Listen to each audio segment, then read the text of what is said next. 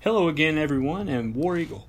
Welcome to episode 3 of the Plainsman Podcast. I'm your host, Mason Kilgore, and today on the show, we're going to be talking about Auburn basketball from the week. We're going to hit Auburn football for just a second. We will preview the Super Bowl that is 1 week from today, and we will talk a little bit about some other NFL news.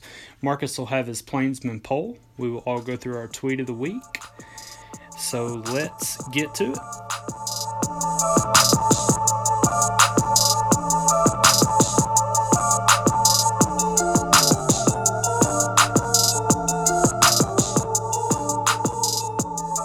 All right, first up, guys, Auburn and Missouri played on Tuesday night. It was a huge win for Auburn. Missouri was ranked number 12 at the time.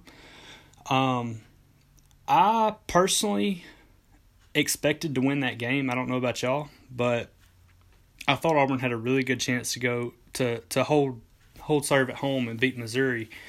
We even talked about it kind of a little bit last week on the show. But what did y'all see from Auburn that y'all felt was the difference beating Missouri after last week losing to Arkansas in the midweek game? Well, I just thought that our guys took it offensively, how we lost to Arkansas the weekend before. I thought Sharif kind of put it on his shoulders and took the blame for the Arkansas loss. He kind of said, being honest, we as a team, as a group, we kind of slacked a little bit when we got the lead there against Arkansas, and I think that they all kind of put in their mindset that they weren't going to let up, and they couldn't let up against a team like Missouri. I think we looked really good, shot a ton of free throws, made a lot of free throws, and it was a big win for Auburn. Yeah, I felt good about the game pretty much the few days leading up to it. I'm not sure why. It just had that feeling like it was time for Auburn to upset somebody, and why not?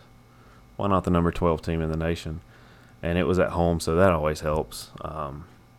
We had 4 players in double digits in scoring, so that always helps too. So I actually have a little bit of a hot take here. Marcus, you know this because I've told you 100 times before.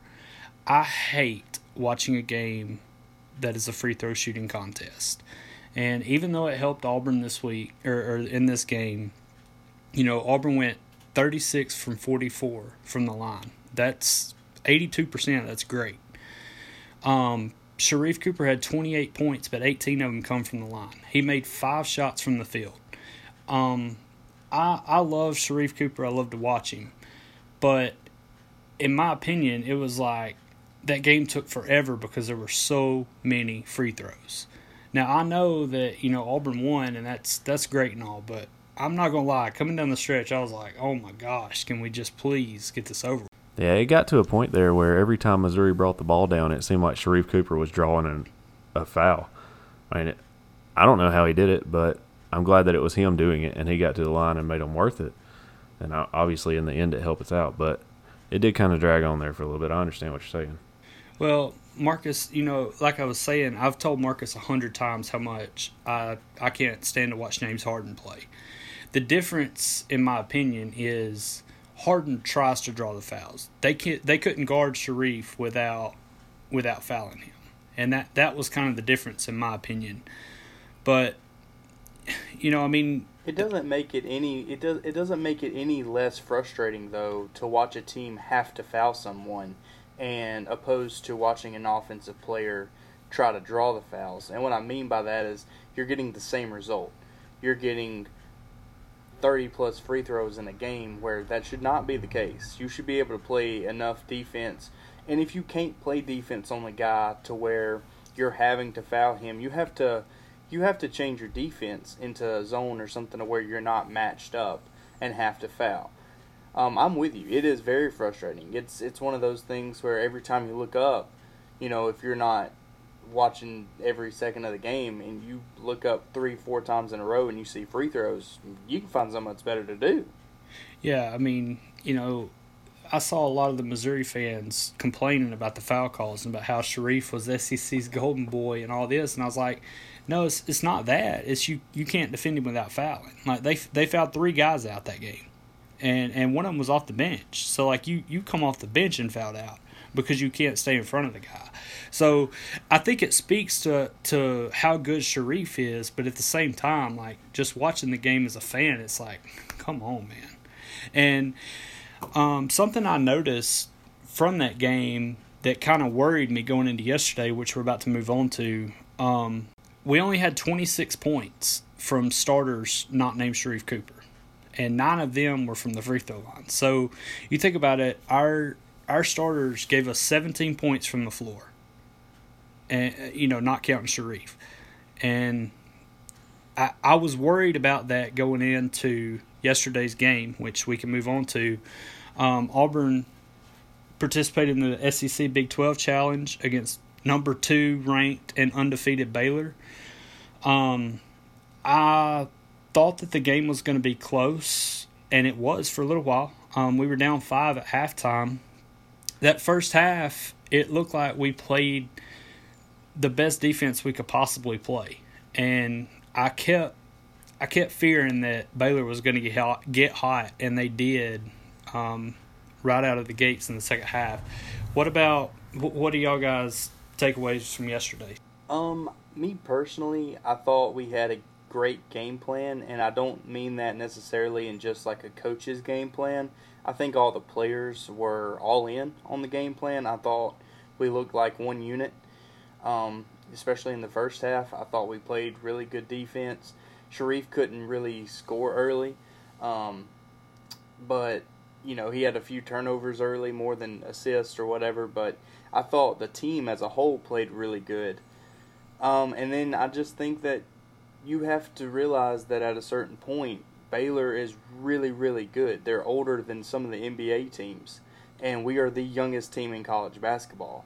And that showed yesterday. It did. And I don't think if you ask Bruce that he would say that has anything to do with it, or he wouldn't want to admit that, but it is. I mean, we are a young, talented basketball team who has a bright future ahead, but we are having to go through growing pains this year. And when you play number 1 team and number 2 team, you're going to be exposed to your youth. And that happened yesterday. Played a great first half. We hung out with them. But you just kind of knew after the 8-0 run in the second half, it was going to be really hard to come back because we just don't have the 3-ball like we're used to seeing at Auburn. Yeah, I was going to hit on the age thing as well. I think it does say a lot that, we kept it competitive even though we are so young going up against the very experienced Baylor team. But I think what helped them the most was they were able to contain Sharif for a large part of the game. They would slide up, double team him. They took his scoring away. They took more importantly, his passing away. It made it very hard for him to pass the ball to anybody. I mean, have any kind of assist once he crossed midcourt. If he got rid of the ball before midcourt, it worked out a little bit better, but it just, he didn't have the assist that he normally has been having since he started playing.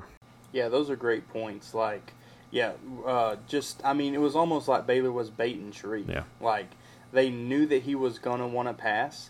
So instead of necessarily crashing to stop him scoring, they were guarding the passing lanes times 2, and it was very effective.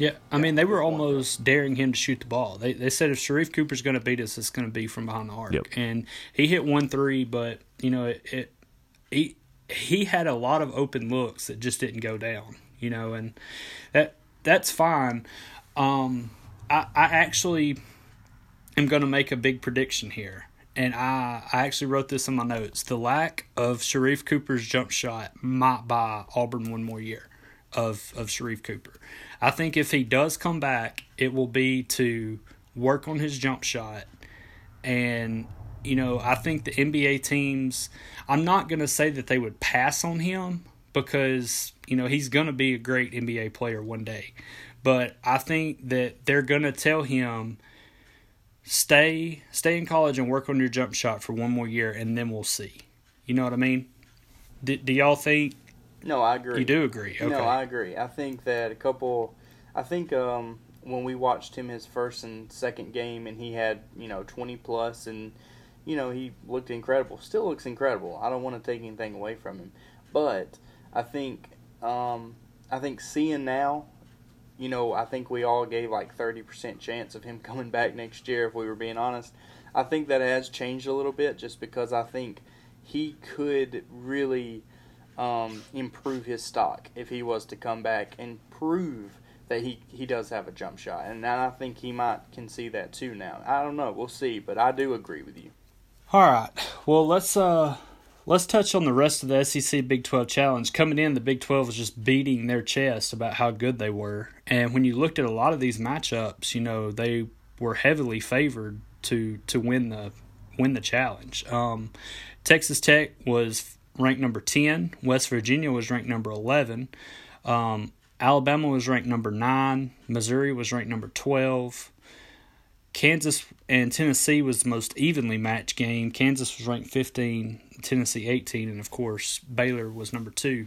So, there was a lot of firepower yesterday from the top 25 in this challenge. And to be honest, after Auburn's loss to Baylor, I looked at the scoreboard and it was 4-3, and there were 2 games left, and it was Kansas, Tennessee, and Iowa State, Mississippi State, and I was like, they're probably going to win this. And then I checked the scores later, and they were absolute blowouts for the SEC. Tennessee killed Kansas 80-61, and Mississippi State beat Iowa State 95-56. Bama got knocked off yesterday, which made my heart really, really happy. It doesn't count as a conference loss, which don't help us any as far as chasing them, but, our loss didn't hurt us either. So that was kind of the good thing about yesterday, to get out of your conference and play a little one-off game. And, the SEC winning 5-4 was pretty cool. I mean, anytime you can go beat another conference, that's always a big deal. Even in recruiting, we recruited against a lot of those schools. Texas and Kentucky was canceled, probably best for us, because Texas would have beaten Kentucky like a drum. Let me ask y'all this. Would y'all like to see an SEC Big 12 football challenge, or maybe SEC Big 10 football challenge, where one weekend out of the year you take your 5 or 6 best teams from the SEC and 5 or 6 best teams from the Big 12 and put them against each other and all play on one weekend? I don't think it's a bad idea. It would be interesting to play some teams that you don't get to see very much until bowl season. I do think that it would kind of show the power of the SEC, though, when it comes to football. I don't know that some of those teams, I don't know if their 5 best can compete with our 5 best and it be reasonable. Yeah, I was about to say, if you ask an SEC fan that, the answer will be, yeah, bring it on. You ask Pac-10 or Big 10, Big 12, ACC, they're going to say, nah, we're good. We're just going to play what we got on our schedule.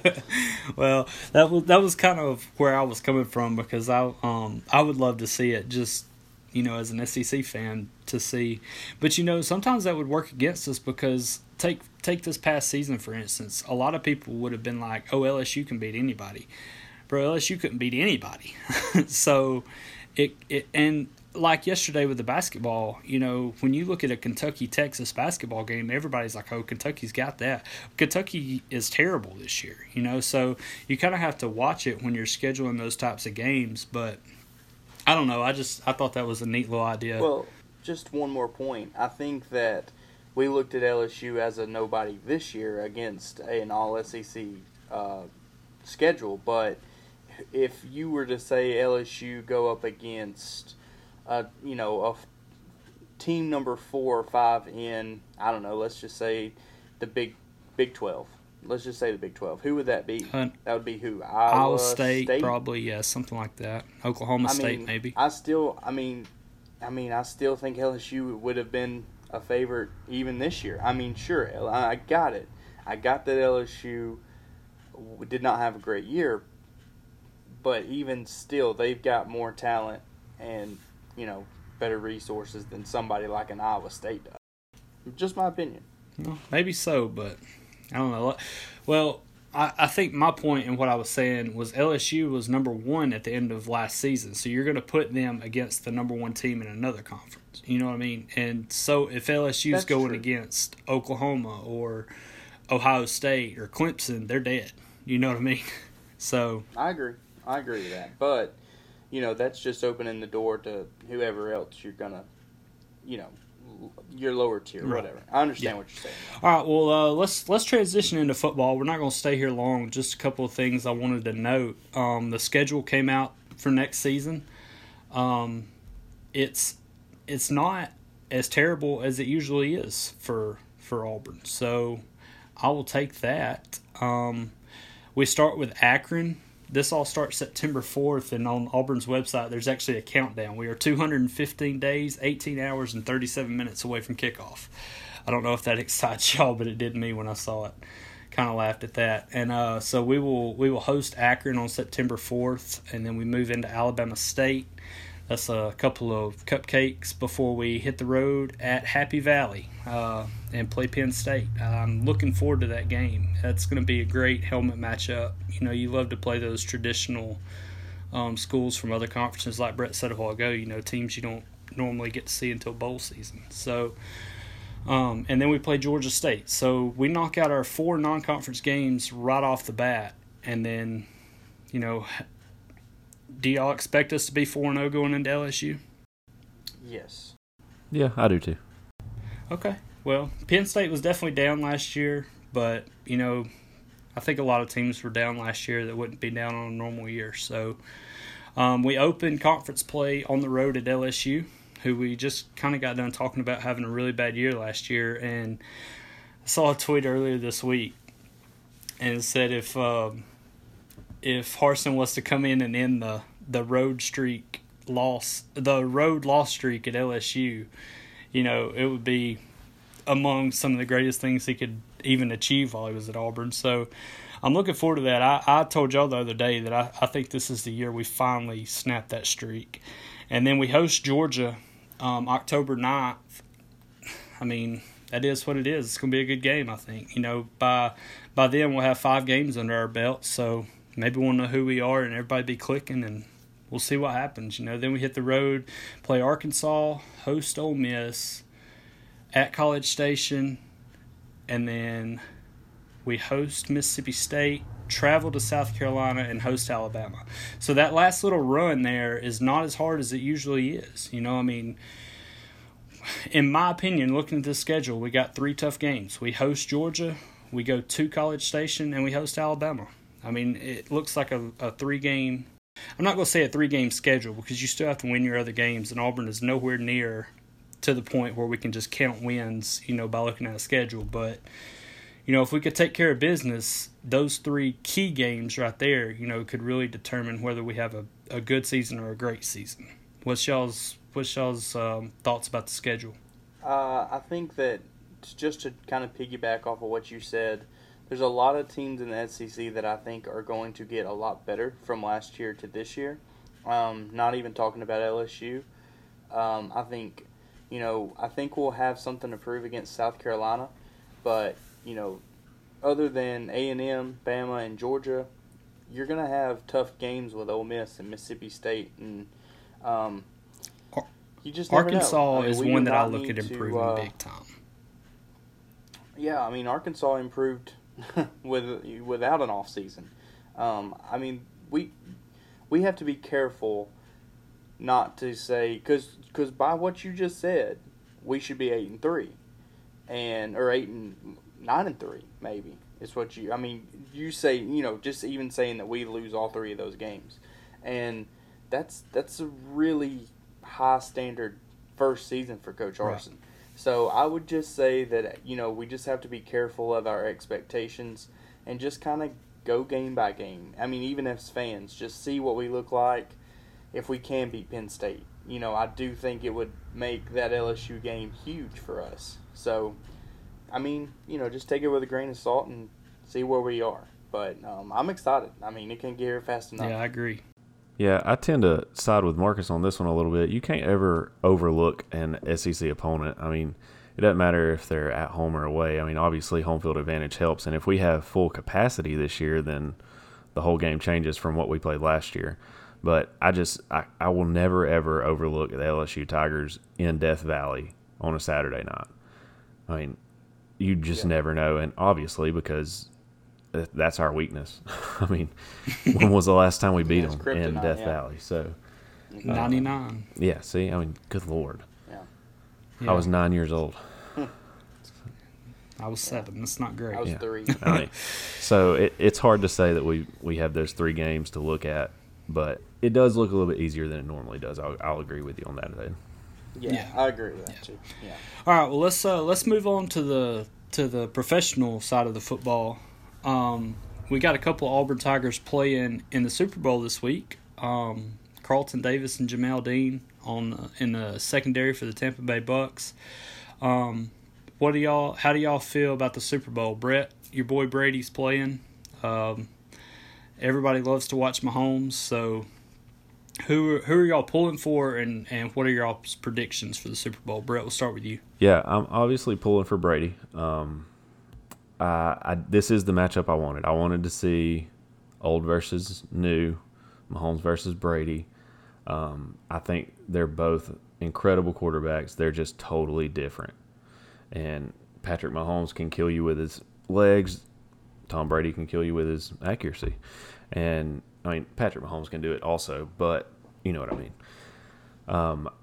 I do think both of them being in Super Bowls, they both have experience. Obviously, Brady's got a little bit more, but the Chiefs were just there last year.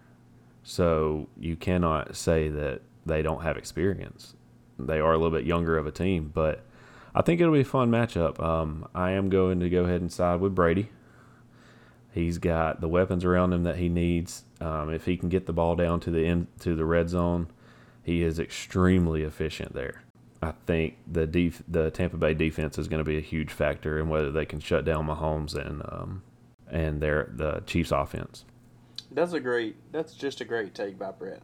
I think you got the old and young. You've got a guy. I mean, even with the coaches. I mean, you've got a guy in Andy Reid who you would think's the veteran, and then you've got a new guy on the block. So I think it's exciting. If I had to pick a team right now, I would say I'd be pulling for the Bucks. They've got Auburn blood. I wouldn't hate seeing Tom win another just because I like the Cinderella story of him going from a Patriot to a Buck and doing it there too. So, and I don't know what it is about Kansas City, but they just got so much that, it almost feels like if they were to get beat, it's kind of laughable. So, yeah, I mean, if that's what I had to go with right now, that's what I'd go with, and I'm excited.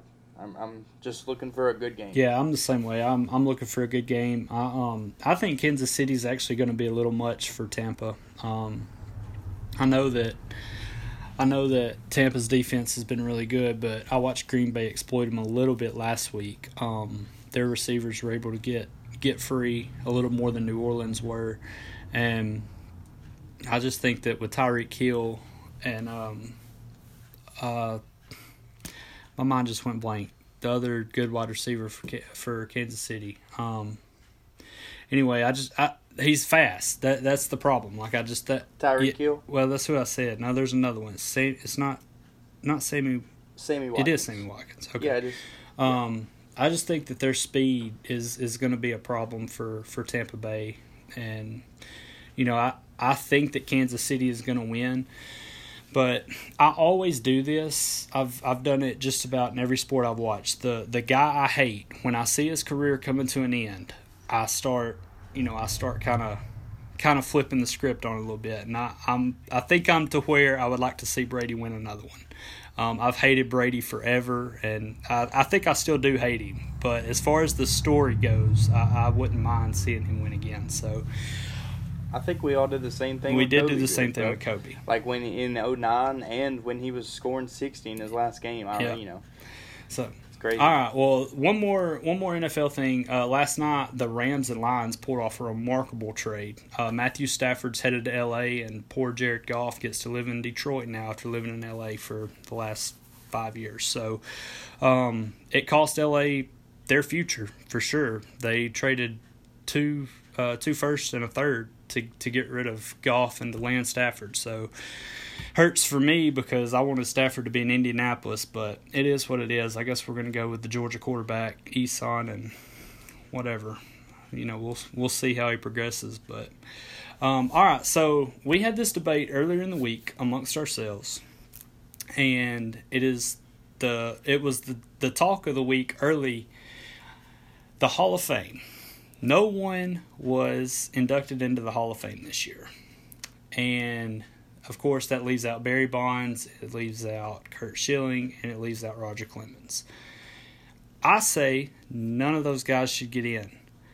Brett, you think they should. Why? All right, so I think Bonds and Clemens should get in, and they're the two that everybody's on the fence with about the roids. Yep. The reason Schilling didn't get in was more of his political takes than anything else. He never juiced that anybody's aware of. Right.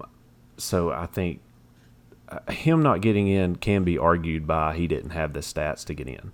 And I think people do have a true argument there. It really just, of course I want to go in because I'm a Boston guy. But if you look at the stats, I don't know that he actually has the stats to fall on to give him enough of an argument. Now, Bonds and Clemens, I mean, they're two of the greatest to ever do it at their respective positions. Clemens was dominant on the mound. Bonds was dominant at the plate. And when you look at it, if you go before they started juicing or after they started juicing, those stats alone get them into the Hall. I just don't think that you can erase a whole era of baseball out of the Hall of Fame simply because pretty much everybody in the MLB was using steroids. It's called the steroid era because so many people were doing it. Of course, there were players that were honest and didn't do it, and great for them that they didn't and they still performed well and did it. But you can't take away what Bonds and Clemens did for the game with or without roids. Well, I will give my take short and sweet. I do agree with you that Bonds and Clemens both were the best, arguably the best to do it at their respective positions. I also agree that looking at their stats before they juiced up, they would probably make it in. But I also believe that if you broke the rules to better improve yourself illegally and got caught, you do not deserve to be in the Hall of Fame. If baseball was to put them guys in, it says to me personally, it says we don't care what you had to do, we don't care whether you got caught or not. The Hall of Fame is yours. And I just think it's a bad look for baseball. I think obviously they're not putting them in, so you can't say it's a bad look for baseball yet. I just disagree that they should be in the Hall of Fame. They were great players, and it's sad that they did use and did get caught because they deserve to be in the Hall of Fame until they started juicing up. So if they do make it in, you can't argue that they don't belong there as far as their talent goes. But if they do make it in, you go, well, I understand what baseball finds important and what they don't find important. The one guy I think you should fight for is Pete Rose. And that's just my opinion. He is also on the political part. I don't know. I just think Pete Rose deserves to be in the Hall of Fame more so than the guys who juiced and, affected their bodies, to improve their game. Well, my opinion is just like Marcus's. If you alter the game in any way, you don't deserve to be in. I get what you're saying, Brett, about they were good enough before. If you just take those numbers, I got it. We're not trying to erase history. We're not saying you can't talk about how good Barry Bonds was. But the Hall of Fame is a completely different level. Like, it is the elite. It is the people that did not have to cheat to get there.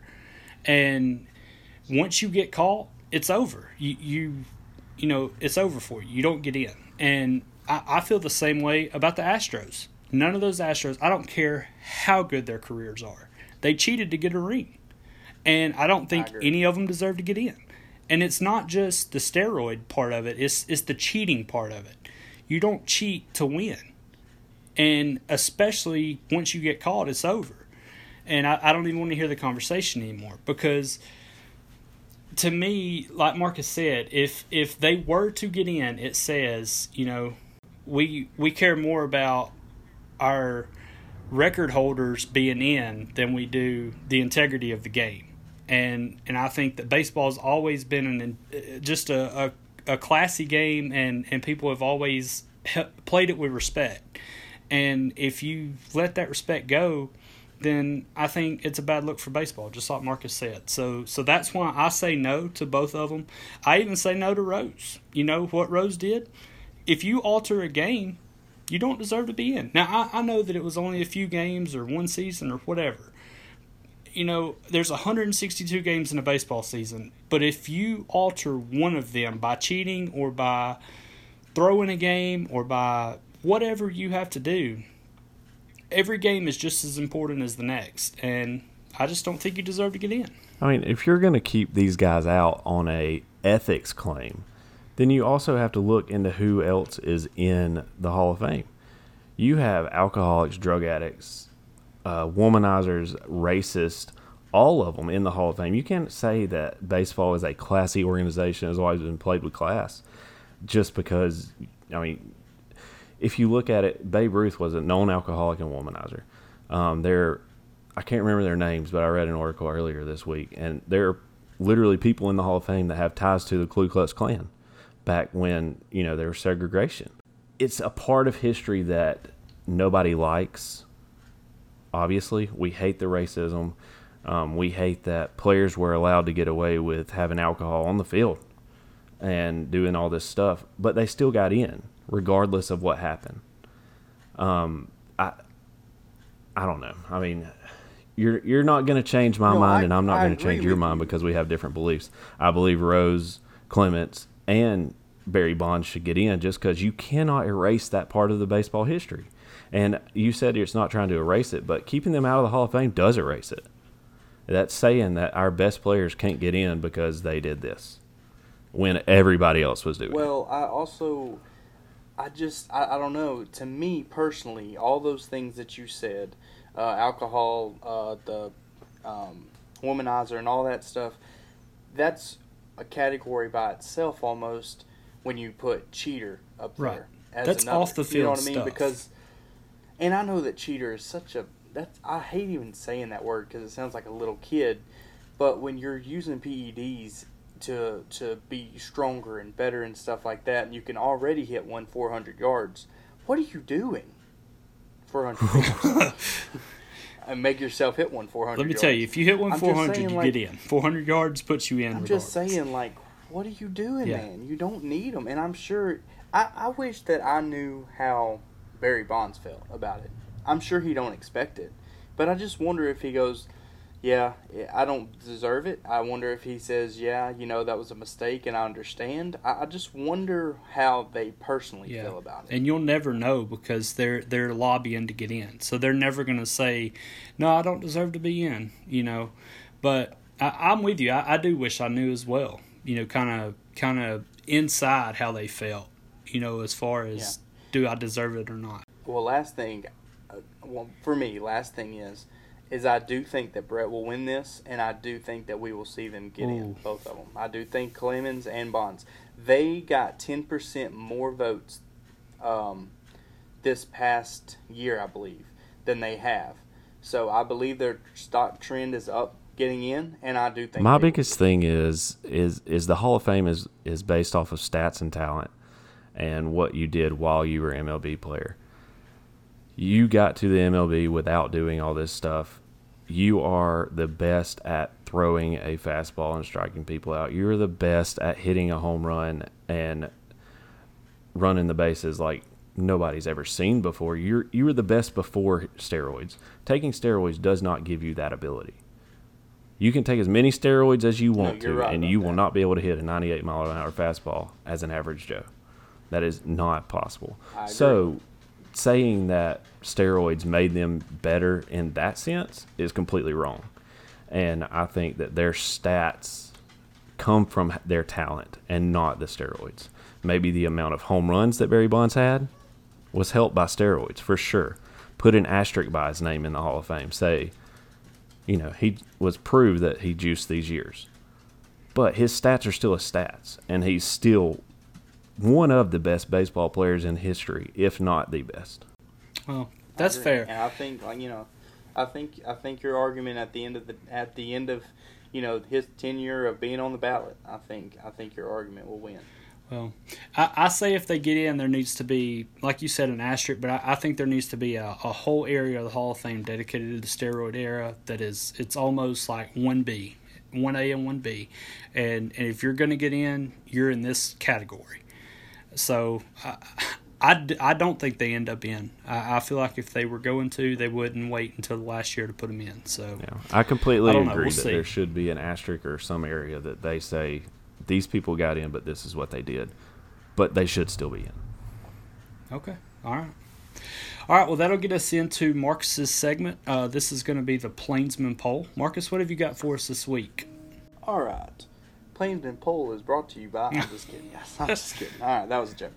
All right. The first question of our Plainsman Poll this week is, in any sport, what is the best high school athlete you have ever faced or watched? You want me to go first? Yeah. Sure. So I can't remember which year in high school it was, but I actually faced Tyler Stovall as a pitcher. He threw real hard, and his off-speed stuff was real nasty, and I didn't touch it. I'm going to be honest with you. He sat me down real quick. But I did go against him, and he pitched a heck of a game from Hoax Bluff. It was the best pitching I saw while I was in high school, no doubt. Did he go to college? Tyler Stovall? He was drafted out of high school, and then he ended up back at Auburn as a backup quarterback, place kick holder. That's tough for me because I didn't play sports in high school. I did attend a lot of the games, but I really can't think of anyone that I watched that just really blew me away. I played Little League baseball with a guy named Justin Camplain who ended up going to Walker. He's with the Yankees farm system now, but I didn't ever face him except in practice. But I definitely wasn't touching his stuff as a 7 or 8 year old either. So he's probably the person I know that's made it the furthest. But as far as facing anybody, I never had that. Marcus, who's yours? Well, it's funny because I actually have two. I have actually got my end whooped many times by Quentin Williams, who's now at the Jets. And I have that was awesome, actually. But I would not even say that. I mean, I guess you would have to say that he was the best that I've ever seen or whatever. But I mean, it wasn't like a one-on-one matchup the whole night, thank God. So I'm actually gonna go when I was a young boy, just getting into football. I watched Tony Dixon at Parrish in 2004, and he went on to play running back at Kentucky. And man, I remember him being a grown man in high school. And some of my youngest memories was Tony Dixon running the football. They called it the Mason-Dixon line because Cole Mason was right up there with him. But just watching Tony Dixon lay on a cart on the sideline, and then they're throwing mustard and pickle juice and everything else they got at him. But watching him play in the state championship and winning, and I mean, I don't know. I will never forget how big of a man Tony Dixon was in high school. Yeah. So that's what I would go with. Tony actually still holds a lot of records from a playoff game where they beat Hubertville 81-58. He scored so many points. He scored touchdowns. He kicked field goals, extra points. Man, he did it all because it was a 1A school, so a lot of players played both sides of the ball. But yeah, he was a bad dude in high school, no doubt about it. And I think a lot of it has to do with how young we were. It made him look that much bigger. Oh my gosh! But even still, like, he was a grown man in high school. So that's a good one. Yeah. Okay, so moving on. This is a weird question I came up with, but I want you to picture yourself as an athletic director. I want you to kind of go with a mutual school. I would say kind of, you don't have to be Auburn, but whatever you want to do. You can get anybody you want. You can get staff-wise. And you pick your head coach, defensive coordinator, and offensive coordinator. Who are you going with? Let's just say if y'all need some time just to think about it real quick, I'll give you what I had. But yeah, go ahead and give us who you've got. Okay, so if I had to, I would go Urban Meyer as my head coach. I would go Joe Brady as my offense coordinator, and I would go Kirby Smart as my defense coordinator. And I was trying to go with, guys whose egos wouldn't run together, but they were so good at their craft. And I know Joe Brady really hadn't proven much more than his 1 year at LSU, but I just think that would be my staff that I would put together. Okay, so are we saying, Urban Meyer don't have a lot of years left. I know he just started with the Jaguars, but like Nick Saban don't have a lot of years left. You could go with your last. Whatever you want to do, man. It's your world. Okay. You're never going to be an AD. Don't worry about it. That's fair. It's whatever you want. That's fair. All right, well. You can take them in their prime. I'm definitely going to have Nick Saban as head coach. Anybody else is really, laughable. I think I would have him as head coach. I would put... This is the part where the egos would clash, but I would have Gus Malzahn as offensive coordinator. I don't think them two would ever get along, but I think Gus Malzahn was a great offensive coordinator in his prime. That's what you said, in their prime. And his deep, y'all. There'd be a lot of spanking on the sideline from the head coach. Y'all, the looks I'm getting right now are unbelievable. And as defensive coordinator, I'm going to go off the wall here, completely off the wall. And I'm going to say Mack Brown as defensive coordinator. Brett, who you got? I can tell you Gus Malzahn is not in my list. I assumed as much. Can NFL coaches be in this as well? Urban Meyer is the head coach. You're right. I apologize. So I think head coach, I would go with Andy Reid. Oh, that'd be cool. Offensive coordinator, I really like Cliff Kingsbury. Hey, I do too. I don't know. On defensive coordinator, I'm kind of torn on which direction to go. I might lean towards Kirby, just a little bit. Yeah. We'll say Kirby. Mason's the AD of the school of the nursing home. With Nick Saban pushing Mack Brown in on a wheelchair on Saturdays. All right, my next question is, if Tom Brady wins the Super Bowl next Sunday, he will have 7 rings in his career. If the over-under was at 6.5, would you ever bet on another NFL player to ever go over 7 rings? No. Period. No. Brett? Me either. Even if Mahomes wins next Sunday and Brady's at 6, puts Mahomes at 2. But, that'd be 2 before 24. But, I totally understand. I don't think I could either. And I've got one more. I don't know if Mahomes can stay healthy long enough to do that. I know.